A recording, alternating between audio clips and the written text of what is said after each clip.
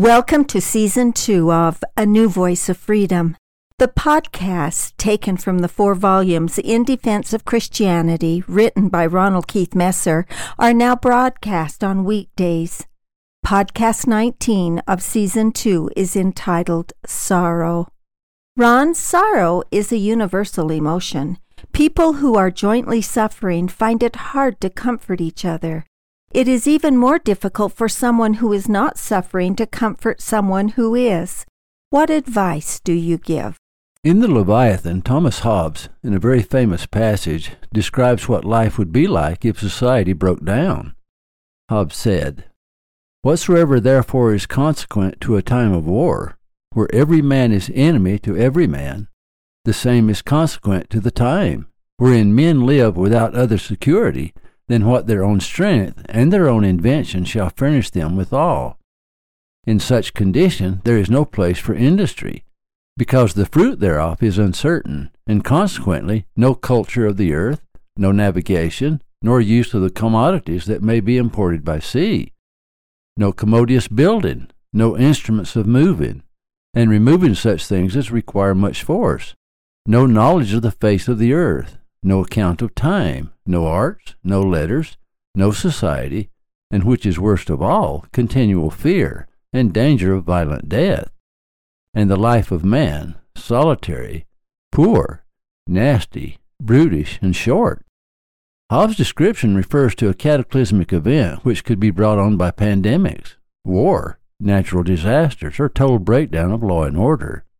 Today, as we see gangs forming, unguarded borders, the defunding of police, riots in the streets, terrorism, racial tension and civil unrest, and the breakdown of law and order, Hobbes' prediction is frighteningly realistic. However, though the gloomy picture painted by Hobbes may not be universal, it is recognizable on a smaller scale in the lives of many individuals. The duration of sorrow for some may be a lifetime. For others it may be relatively short in time, but extremely long in perception.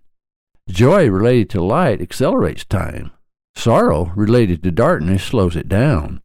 An hour of intense pain is an eternity of misery. All sorrow is endless until it stops. Joy can be shared, but sorrow is an individual struggle. No one in the depths of despair really believes those who say, "I feel your pain." If you have just struck your thumb with a hammer and someone claims empathy, simply ask if they will allow you to smash their thumb with a hammer. They will most likely decline.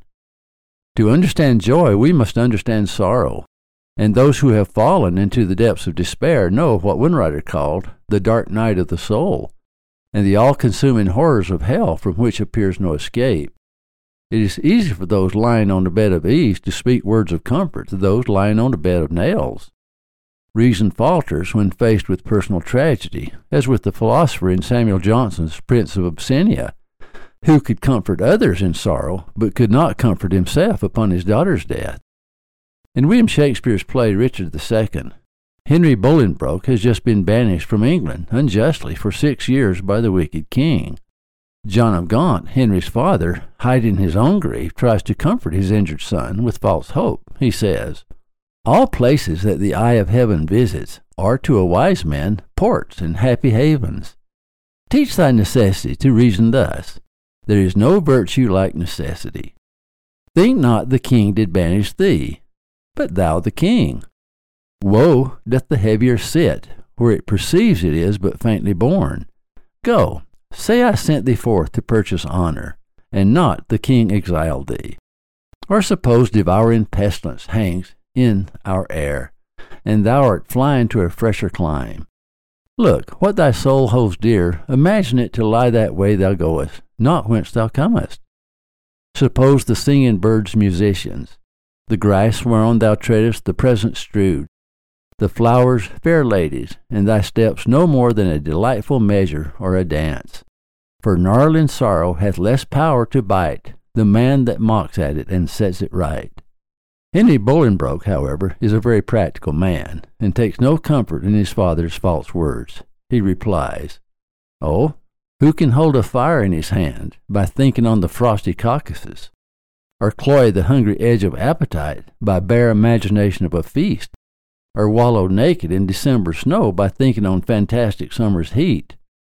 Oh no, the apprehension of the good gives but the greater feeling to the worse. Fell sorrow's tooth doth never rankle more than when he bites, but lanceth not the sore. It is hard to enjoy nature's beauty when sawbriars are shredding our clothes and tearing our flesh, or when gnats and flies swarm in our face, or mosquitoes, ticks, and chiggers burrow in our skin, or when the white hot summer sun blisters down on our raw red neck, or whirling sand stings our eyes, or the swirling dust of nature's invisible debris itches in our sweat. It is hard to contemplate joy when we are sliding down the slippery slope of sorrow. Sorrow for our own sins, if it doesn't lead to repentance, often leads to greater sorrow. Though sin is the source of sorrow, not all sorrow is caused by our own sins. The sins of our fathers, like evil inheritances, are handed down to us and to our children, only to be passed on as heirlooms. In addition, the collective sins of a wicked nation that has turned its back on God gather like black clouds and create furious storms, whose high winds, flying debris, and pelting rain fall hard on the innocent and the guilty. Hate, prejudices, feuds, wrongs, etc., are all also passed down from one generation to another through traditions. Wars are horrifying examples. We live in a fallen world subject to the vicissitudes of life and the vagaries of free will. The paradox is simple to understand for anyone who has suffered because of the sins of others. Husband, remind me not to call on you when I need comforting. Thank you for listening. Watch for our next podcast. In Defense of Christianity is available at ronaldmesser.com.